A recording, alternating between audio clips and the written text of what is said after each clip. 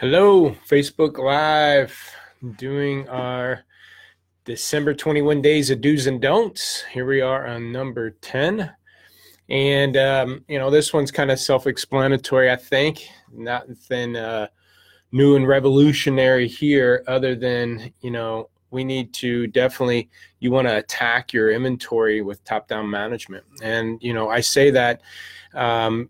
As like I said, it doesn't seem like that's any kind of revolutionary new idea or anything, but I can tell you our top performing stores, I've been on the vendor end as far as Viato software stuff, 8+ years, this company for 5 years, deal with dealerships in the trenches. And our best performing stores, hands down, are the dealers top down.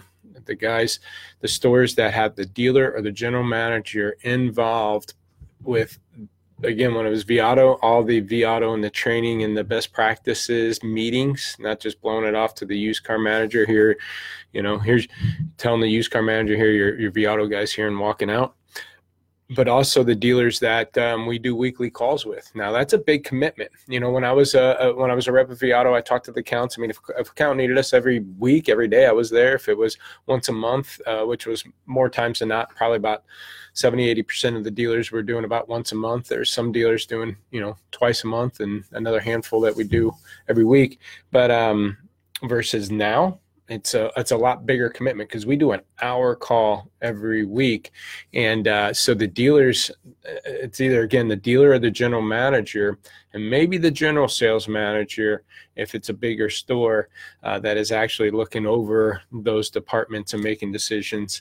Those are the stores that are top down. What's up, Adam? That are the most successful. Because here's the biggest challenge. When we go through inventory, when we're pulling out, because one of the things about what we do is it's sometimes what I call an ugly call, or it's not fun. We're here pointing out the strengths for the week, why, what they're doing good at. But more likely, we're here to talk about what we're not doing good about every week and what cars are ugly on their lot. So it's not like it's a great call.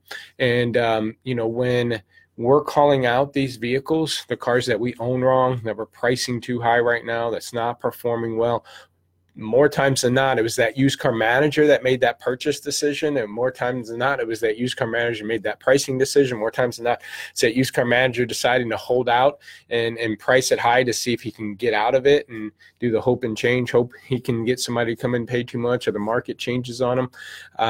And so there's only so much that we can force that manager to do. I mean, if he doesn't want to change it, it's his paycheck. Christmas is around the corner. He doesn't want to take a hit. And if he's the only one on the call, can't change the price and move on. But if the general manager, the GSM's on the call, and we're on the same page that, hey, dude, we bought this thing wrong. Take the hit now. Let's go. Rip the Band-Aid off. Those are the stores that actually attack the inventory more aggressively and, pushes that used car manager to be better. For the purpose of the dealer. The dealer is to make a profit on these cars and not just sit and wait on these things. So, again, nothing revolutionary about in the title, attack your inventory from the top-down management on anything.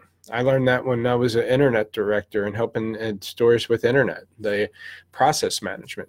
But more so than with inventory management, because these are big decisions. We have some stores that are taking $3,000, $4,000, $5,000 hits on cars, and no used car manager wants to do that. And they're going to prolong that pain as long as possible and not have to deal with it or wait for that little perfect pocket of time to dump that car and, versus take it from day one. And like you said, John Anderson, no excuses. John Anderson gave me this idea to put this one on. So for 2019, go into any dealership. And if you're a used car manager, you know what?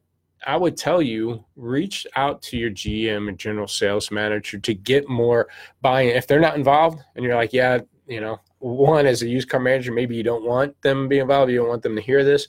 Or two, you don't want your dirty laundry air to them, I would encourage you to do it. Because if you can reach out to your general manager and general sales manager to help you attack the inventory, you guys are both on the same page and no one's getting mad at each other. No one's hiding things from each other. And I think as a used car manager, it's going to give you more accountability to have that manager, the GM or dealer on the call or in a meeting, if that's all you're doing is sitting down with a meeting and evaluating that inventory. It's always better just to come clean right out the gate and then figure out a way to get out of it. And then everybody's on the same page. You should be okay. And then limit the mistakes. So short but sweet. Again, 21 days of do's and don'ts. I would say do top-down management, get GMs, general sales manager, get involved with your rep. If you're on First Look or vAuto or any of these other tools, get involved. If you're a dealer or general manager, general sales manager, help that used car manager out. Be involved as much as possible. If you'd like a free inventory evaluation, just go to lotpop.com. There'll be a free form. YouTube, all these tips go up there. LotPop Inc. You'll see about 150 video tips. These will also be uploaded to podcasts, so you can listen to them online. Or 844-LOTPOP4. Email me at jrice@lotpop.com. Thanks.